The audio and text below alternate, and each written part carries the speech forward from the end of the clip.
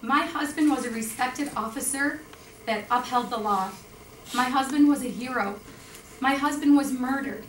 My husband was murdered in cold blood, shot in the chest, stopping a man who had terrorized the city of Detroit with senseless violence over and over again. Detroit Police Sergeant Kenneth Stile died 5 days after Marquise Cromer, a young man amid a mental health crisis, shot him behind a Detroit gas station. This is Michigan Crime Stories.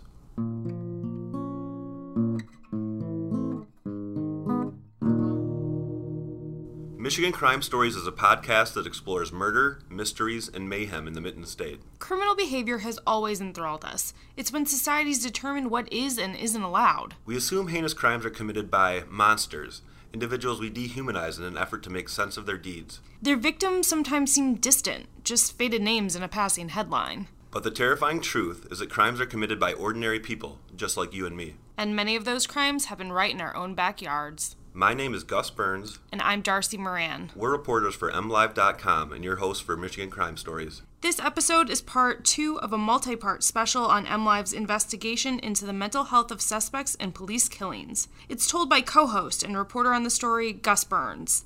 This episode is titled, Cop Killer by Reason of Insanity.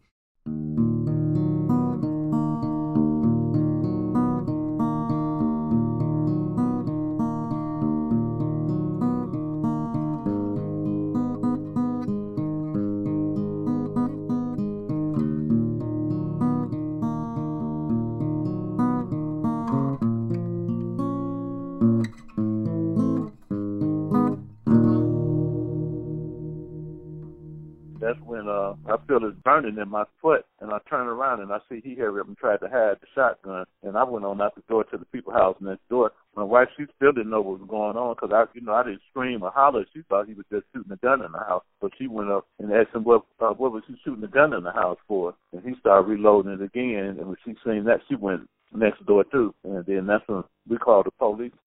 That's Marquise Cromer's father, Sterling Cromer, describing the beginning of his son's violent crime spree one day in 2016. In a 2019 investigation, MLive found that greater than one-third of all police fatalities included people with or exhibiting signs of mental illness, people like Marquise Cromer. Sterling Cromer and his girlfriend, whom he refers to as his wife, escaped with their lives, but Marquise Cromer's violent rampage was far from over. By the time it concluded later that night, a Detroit police officer was being rushed to the hospital. After shooting his dad, Marquise went to a car wash in the Detroit enclave of Hamtramck. He approached a 23-year-old man and asked for a ride in the man's pickup truck. He demanded the keys and then blasted him in the stomach. For some unknown reason, Marquise ended up fleeing without taking the vehicle. That victim, luckily, survived. Next, as Cromer would later say, God told him to smoke a joint at a bus stop near 7 Mile and Hayes on Detroit's east side, an area riddled with violence and blight. Officers found Cromer and cornered him behind a nearby Sunoco gas station. With nowhere to run, he pulled out a shotgun and opened fire, striking an officer. The officer was Detroit Police Sergeant Kenneth Stile, known to fellow officers by his nickname, Shark, a name he earned due to his scuba prowess and involvement with the department's water recovery team. He was also referred to as a real-life superhero by fellow officers and known to mentor suspects he arrested. He was wearing a protective vest, but took a shotgun blast to the upper right chest and shoulder. He suffered a broken rib and a punctured lung. Despite the injuries, within hours of the shooting, Detroit Police Chief James Craig, at a press conference, said Stile was walking around in good spirits. He expected a full recovery. Stile, while in the hospital, told Detroit's mayor that he did what he was supposed to do that night. He saved lives. 5 days later, at Stile's suburban home in St. Clair Shores, his wife, Joanne, waited eagerly for her husband's return. Stile's 2 sons, 3-year-old William and 5-year-old Alexander, excitedly colored a welcome home banner. Stile prepared to leave St. John's Hospital in East Detroit, but the lawman never made it to his driveway. He collapsed and died a short time later. The medical examiner would later list internal bleeding as a contributor, but the manner of death was ruled homicide. By the time Stile died, Marquise Cromer was already locked up in the Wayne County Jail facing serious charges, including attempted murder of a police officer. With the death of Stile, he faced murder charges. If convicted, it meant he'd live the rest of his days in prison.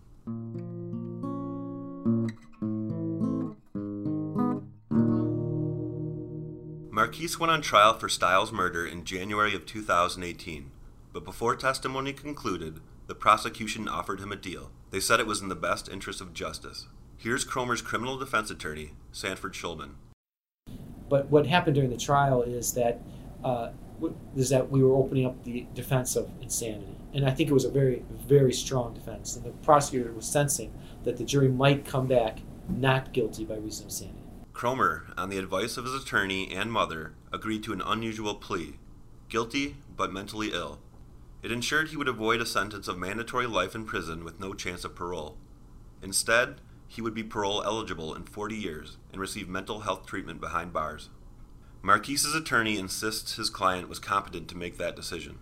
He answered all the questions. He was writing letters in the jail. He was talking to other inmates. He was asking for discovery. That's where people think he was faking it, because he seemed to know kind of what was going on. At sentencing, Cromer absently picked at his hands and stared at the ceiling. He told Wayne County Circuit Judge Shannon Walker voices told him to do it. He thought it was God. And it's apparent to the court that Mr. Cromer has a history of serious mental illness. My review of the sentence memorandum indicates that Mr. Cromer was recommended for inpatient treatment back in February of 2016, but because there was no beds available, Mr. Cromer was discharged from the Wayne County Jail back to the community.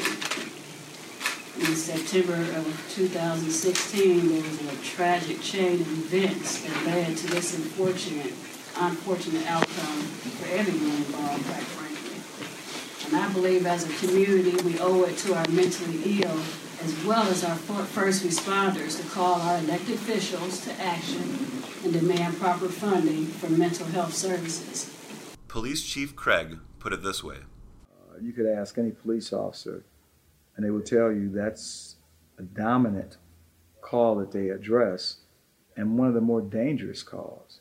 We have tremendous training both in service and in the academy. That's not the answer to fix it. The answer to fix it is, what do we do and how do we treat those who are suffering? Yet when it comes to this, which is a public safety crisis, it's simple. You just have to put money to it. It's a national issue. And unless we realize that this has to be a top priority, we're going to continue to go in this vicious cycle of violence against police officers, violence against our community members, because we're not ensuring people suffering are getting sustained treatment. But some think the whole discussion about mental illness lets cop killers like Marquise Cromer off the hook. Here's Stiles' friend and fellow officer, Stephen Hyde, speaking at Cromer's sentencing. As the news stories pile up of those with mental illness gunning down police, I see a dangerous precedent being shaped. Mental illness, that is the new excuse. An excuse to brutally gun down officers of the law. They say we are criminalizing the mentally ill. I know many mentally ill people who have never picked up a gun and shot their own father. I know many mentally ill people who have never carjacked anyone. I know many mentally ill people who have never run from the police, and when they knew they would be caught, turned and ambushed the first police officer that rounded the corner from their hiding spot. He does not fool me. This act he has put on since the moment he was apprehended, laughing and giggling, blowing kisses at me during our pre-exam. I have no doubt he has mental illness. Anyone who murders and maims others has mental illness. Anyone who wishes and carries out harm upon their fellow man has mental illness, but that does not excuse him of responsibility of his actions. He knew exactly what he was doing each and every time he pulled that trigger. Today, Ken Stiles' wife and sons are serving life without their husband and father. Marquise, now 24, is inmate 897660 at Ionia Correctional Facility in Michigan. He's serving time for second-degree murder and other crimes.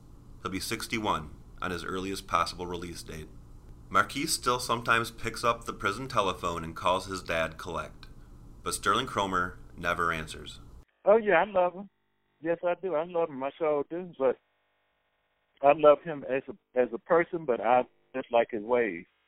Because the person that I knew is not him. That's somebody else. That's not that same person.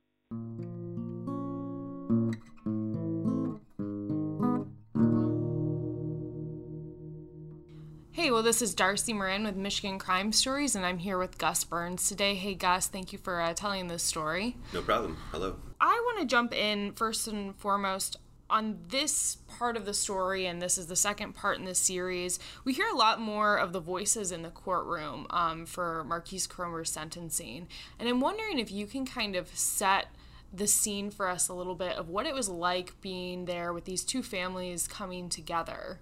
There was a lot of everybody in the courtroom. There was the media had filled the jury box, so there were tons of reporters in there. And then I recall when they allowed in the family and friends, there was like rows of Detroit police officers and friends and his family, and obviously a lot of tears, just because you kind of could see like how tight the police community is and their support for the family. There was a lot of tension, and then as far as the proceeding went forward, I remember Cromer was acting strange. He was very aloof seeming. He would sit back in his chair, pick at his hands a lot, look down at his hands and stare at the ceiling, and he would smile at weird times for no reason and look over at the press a lot. So that's kind of what I recall from that day. And what did you take from the Stile family in particular? We've talked a lot about in our reporting a lot of the problems that Cromer had and kind of the sympathies one might have for someone in that situation. Did you hear that kind of concern coming from the family? What are their stance on this entire issue? I think that the fact that he was mentally ill is something that people kind of step back later on and look at, but at the time there was not a lot of compassion for the fact that someone said he was mentally ill. Like, no one really knew his history. They didn't know what had happened to him. All they know is what happened that night and the violence that he had enacted before he shot Kenneth Stile. So even one of the friend of Kenneth Stile said, this isn't an excuse. I know plenty of mentally ill people who have not committed this kind of violence. So there wasn't a lot of sympathy from that end. And that it reiterates a point that we've said before and heard a lot through other reporting, that mentally ill people are not frequently violent. So that's not a new idea, but it's interesting to hear that the family, while that this might be a discussion that mental illness played a role and someone should have helped him earlier, they don't find that to be a fair reason or an excuse for him to have done what he did. Not at all. I think everyone wanted him to get an automatic life sentence, and I think some people were disappointed that he actually has a chance, on paper at least, to get out at someday. Were you able to speak with the Stile family at all about this? No, they were kind of shielded by the police community. They wouldn't take any interviews from me and didn't return calls. But, they spoke briefly, like at the funeral and stuff. I think they addressed the media a little bit. And what did you get from what they are experiencing in this loss? Obviously, it was, you have a fairly young family. He's got 2 young boys, and just the week before, as he was in the hospital, he couldn't take his son to school, so he had contacted fellow officers, and they kind of paraded the son in to school. They were such a tight-knit family. They were making a welcome home banner, and then he died unexpectedly, so you could just sense how tragic it was and how life-shattering it was for the family and his 2 sons who are now without a father. And it sounds like for the department, too. A big loss for them. Right. There were officers crying. Sometimes you don't see that too often, but, when police officers die, their friends and fellow officers shed tears. Now, I want to go back to something as well. Marquise Cromer, we referenced in this episode his kind of storytelling about what happened that night, where God told him he was supposed to go smoke a joint. And you actually, from your reporting, spoke with him quite a bit. Isn't that correct? Yeah, about probably within a couple months after he was sentenced, and he ended up in the Saginaw Correctional Facility. And I drove up there and went in. There was a visitation. I went in with a bunch of other families, and he walked in to accepted an interview with me. Just from that, I recall him being a large person. He seemed kind of meek at the time. I remember him having like a distant gaze, so it looked like he was looking up into the corners and through me and stuff. And he was saying a lot of things that didn't make a lot of sense. Like at the time, I recall him saying that he thought he didn't do any of this. He was talking about a CIA clone that he believed was sent in to shoot his father. He talked about police trying to pin the shooting of Stile on him. He says he never fired it, but after the gunshot blast, he remembers them throwing shotgun shells on his stomach. I remember not being not seeming to understand that he was going to be spending almost the rest of his life in prison. He didn't believe, he thought he was going to be out within a few months when I talked to him. So I didn't feel like he got a good grasp of what happened to him. And there were other things that you noted as well, too, that there was something about a Cosby girl twerking. There were some interesting, weird details in your reporting there. Yeah, he was hard to get to open up a lot, but I was asking him about, he did say that he had some issues since he was young, and then he talked about hearing voices, which his father has said he'd heard his whole life. And I got him to talk a little bit about some of those visions and hallucinations he's had. And he just said there were a lot of scary ones. He said he would see devils, sometimes God. And then he had some weird reoccurring hallucination that always involved, he would see like little, someone had a stroller or something, he said the baby would start dancing. And a lot of times he would see Rudy Huxtable from The Cosby Show twerking is how he put it. It's a wild detail. Stepping back, I thought it was notable with Chief Craig talking about this issue and how it affects his officers, that they're kind of on the front lines, if you will, of the mental health crisis. Can you talk a little bit about what you learned in your reporting about that aspect and about what's being done to address it? The way police are handling mental health, especially when their interactions with potentially mentally ill people, has changed a lot. I mean, I've noticed different departments handle it differently. Like a lot of times when you have barricaded gunman situations, those end up being mentally ill people or people in crisis. And I've noticed Detroit police specifically have been very patient. Like that's one of the tactics is if someone's having a crisis, be patient with them rather than rushing in and trying to force action on them. And that's what the old kind of style was. You tell someone to do something. If they don't, then you take action and use any force necessary, escalating to get that action taken care of. They're also increasingly using crisis intervention teams. So police officers are working with the mental health professionals, and they have them kind of assigned to units. And so say there is a barricaded gunman, they will send a mental health professional in to try to guide the police on the actions or how they might communicate better with the suspect. I think we've seen some of that here in Washington County, where the Ann Arbor News is based too, where they are sending people with more of a social work background to work with officers on those interactions. So it sounds like that's part of a wider look at the issue.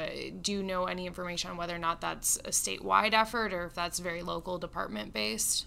It's increasingly statewide. I know the state police now require certain things like mental health training as part of their academy. Yeah, pretty much every department, all the larger ones at least, are using their connections with their county mental health professionals and crisis intervention specialists.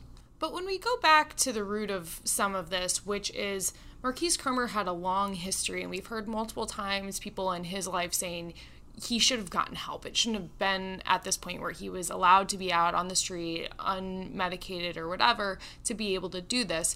And I'm curious what's happening at that level with mental health counseling and funding for departments to handle that. What's going on with there? Any changes there? The main issue that everyone points to is a lack of services for the severely mentally ill, and that has arisen from the lack of state hospital beds. So one of the solutions that, at least especially in the mental health industry, they've been talking about is basically enticing more hospitals to open up beds to the mentally ill, and with that means providing them more money to do it, to entice them.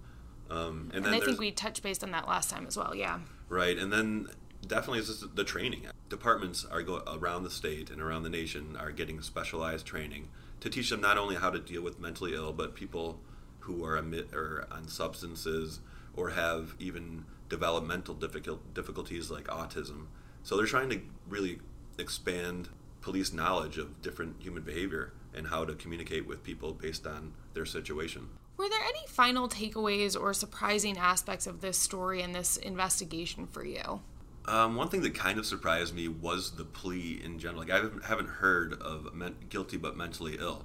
Beyond that, I guess it is just the sheer number of officers and suspects who are killed by police that are exhibiting signs of mental illness. It just seems like it's a bigger problem than maybe most people know. Well, I really appreciate you telling this story and all the work that you did to shine a light on this crisis. Before we go, I want to share the number for a national hotline for listeners that might be experiencing or know someone experiencing a mental health crisis. That number is 1-800-662-HELP. That's 1-800-662-HELP. And I'm Darcy Moran. I'm Gus Burns. And this is Michigan Crime Stories.